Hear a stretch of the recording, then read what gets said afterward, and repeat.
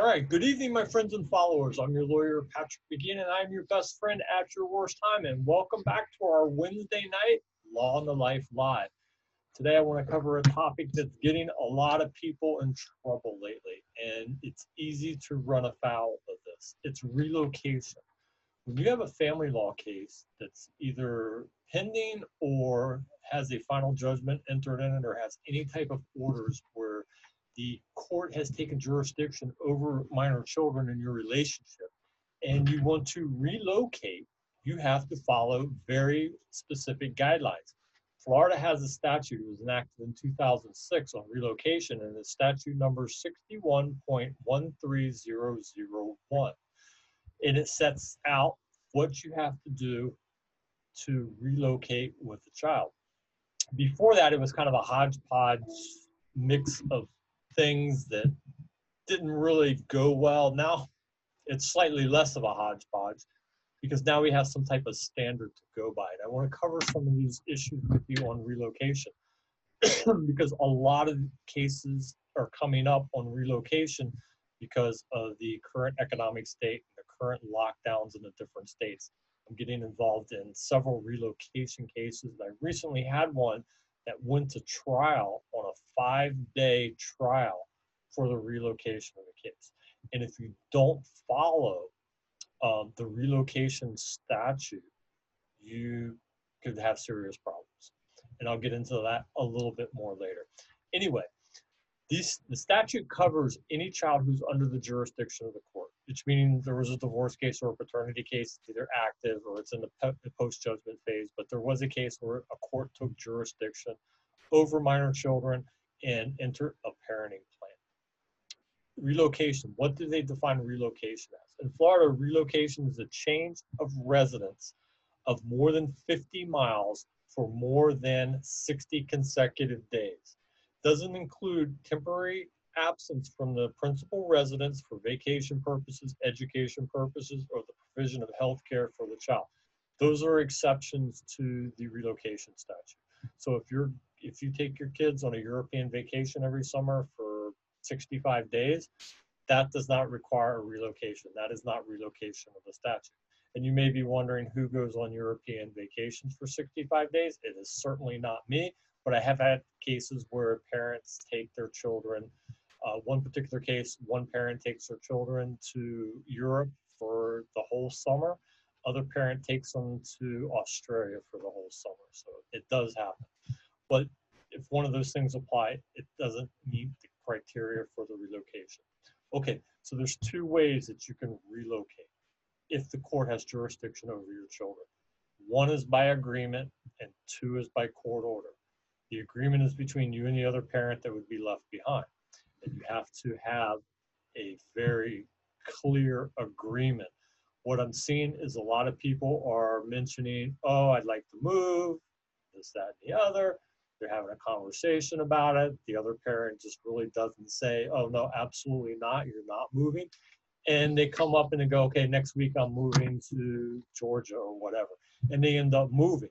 And then the other parent that's left behind files a motion in the court, and then they have this big blow up.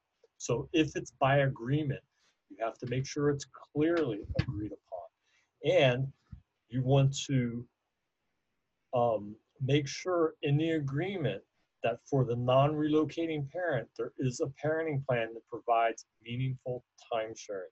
And you want the court to ratify that. You want to bring it before the court and for the court to accept it and issue an order on it. That's how you do it by agreement. That's one of the two proper ways. The other is if there is no agreement or somebody just goes ahead and moves and you have to file for, has not filed for the relocation, the other parent has to file a motion in court to get the kids back or to get some type of time sharing. What I see in a lot of cases is parents are just picking up and moving. They're kind of discussing it with the other parent, but they're not getting that concrete agreement. And they're certainly not getting anything in writing. And they're just picking up and moving. Had a case recently I was involved in where a parent moved away. The other parent filed a motion for contempt because it was post-judgment, they had a time sharing agreement in place, filed a motion for contempt and for return of the children to the jurisdiction, had a trial on the whole thing. the other parent had moved, purchased a house somewhere, had the judge ruled against them, so the child came back to live with the parent who still lived in Miami because this other parent's away and bought this house and is not able to come back right away. So if they're not able to come back right away, they're going to change time sharing to the parent that was here in this particular case. And you don't want that to happen to you. Number one, it's very stressful. Number two, and probably even more, is it's very, very, very outrageously expensive to have a case go through that's not a proper relocation case to either defendant or prosecutor. It's very expensive. So if you don't have an agreement, you have to file a petition through the courts to relocate with the child. And in the statute, there are several factors that the court will look at. And you can look at the statute and see all the factors that are in there. There's a specific way that you have to file the petition, specific requirements on the petition, and you file it. And if you address the factors, the court will address the factors, and usually they'll make a ruling for the factor. They'll say this factor favors, parent A or parent B because this, that, and the other, and they'll run down the factors. Before the statute, it wasn't like that. The court can enter a temporary order before they have the full hearing. They can enter a temporary order on relocation, permitting or denying the relocation of the child if it has previously taken place. Now, if you have a case that, if your relationship just ended and there's been no case filed and there's no orders relating to time sharing with the children, and one parent picks up and leaves, which happens a lot, then you have to file a case. You have to get the kids back, because if you don't, if you let them move and they move away and they establish jurisdiction, residential jurisdiction, and say another state, and you never object to it, your time, if you wait until the expiration of that time, after they've already established met the residential requirement of another state, you're going to be out of gas and you're going to be fighting your case in that other state. And that happens a whole lot. People move, they blow it off, they try to work it out. A year goes by, they don't work it out, they have a big fight, and then the parent that's left behind tries to file something in Florida, and they're shocked when they find out that the kids moved because this person that got left behind never did anything. They've already established a residential jurisdiction in another state, and Florida no longer has jurisdiction over the kids, the other state does. So now the parent has to go to this other state to try to get some type of time sharing with the kid or the kids. All right, when they look at the factors, the last factor that is listed, well, let's go through some of the factors. Let me get my pages in order here because I'm out of order.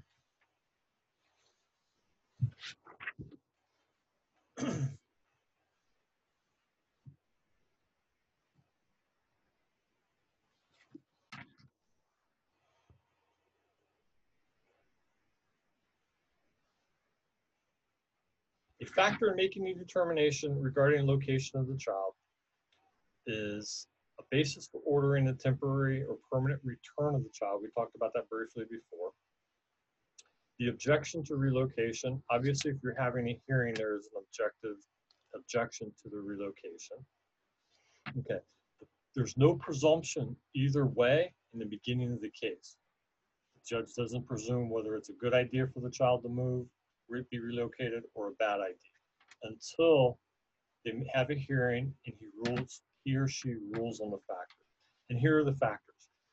Briefly, the nature and quality and extent of involvement, the duration of the child's relationship with the parent or other person proposing to relocate with the child and with the non-relocating parent, other person's siblings and half-siblings, and other significant persons in the child's life. What that means is what type of relationship do they have with each parent or each other person who has custody or time sharing with the child. And the judge will look at that, look at the evidence in the case and says, okay, this factor favors whichever, or the factor can be equal between the parties. The next factor is the age and developmental stage of the child, needs of the child, and the likely impact on the relocation that the child will experience. Next factor, feasibility of preserving a relationship between the child and the non-relocating parent. The parent who is left behind has to have meaningful, significant time sharing to keep the relationship going. Otherwise, the relationship may deteriorate and become, non-existent in some cases. They consider the child's preference, taking into consideration the age and maturity of the child. Whether the relocation will enhance the general quality of life of both the parent and the child, or the other person seeking to relocate and the child, seeking a relocation and the child, including but not limited to financial, emotional benefits, or educational opportunities. So if you're moving for a job, you're moving to go to college, or you're moving to improve your life and the child's life, that's a consideration and a factor that the court will take into consideration. Now, if you're moving to solely improve your life because you want to live someplace else, and it doesn't necessarily improve the child's life, that factor can be against you. For instance, let's say, like we all do, we live in Miami. Miami's a crowded, busy city. It's got high crime, and you want to move to Palatka or something like that. Palatka is a rural area, less crime, it's cheaper. That would benefit the life of the parent, not necessarily the child. The child can move to Palatka and have pretty much the same life they have here in Miami. It all depends on what evidence is presented and how the judge rules on the factors. The reason the other parent is seeking or opposing the relocation. Why is one person wanting to relocate? Why does the other person oppose it? The current employment and economic status of each parent or other person proposing the relocation is necessary to improve economic circumstances of the parent or the other person seeking relocation. If you say you live in Miami, you lost your job, you can't find another job, but you found a job in Tampa. That factor, if you present that evidence competently, that factor could go in your favor. That the relocation sought is in good faith, and the extent to which the objecting parent has fulfilled his or her financial obligations to the parent or other person seeking relocation, including child support, spousal support, and material property and marital debt obligations. Now, if you're seeking to move someplace and the other parent who would stay behind really hasn't been involved in the child's life, that refuses to pay child support, refuses to abide by the final judgment, and you present that evidence, that factor can rule in your favor. Career and other opportunities available to the objecting parent or other person if the relocation occurs, self-explanatory. History of substance abuse or domestic violence, and here's the catch-all. The last factor, which is a factor in almost every other determination that the court has to make, and it's the catch-all that judges can rely on and get around and rule in certain ways that they think is best. And that's the factor of any other factor whatsoever, as long as it's relevant, affecting the best interest of the child, as set forth in 6113, which is the other statute which talks about the child-parent relationship. So there you have it, relocation. If you want to relocate with the child more than 50 miles for more than 60 days at a time, follow the statute. Otherwise, you could find yourself in a position where you have moved someplace else far away, established yourself, got a job there or whatever, and you end up having to move back or having to send your kid back. I don't know which is worse, without you. And you end up staying up there and you're the one that has time sharing and visitation every other weekend, when you had equal time or majority time before that. Keep that in mind. So 2 ways to relocate with a child. One is by agreement, and get a court order on the agreement, have the court ratify the agreement, file it with the court, get the judge to sign off on it. Or number 2, if the other party opposes, file your petition for relocation. Do not just relocate. Bad things can happen when you go on a spree and you just do whatever it is that you want to do without following the rules.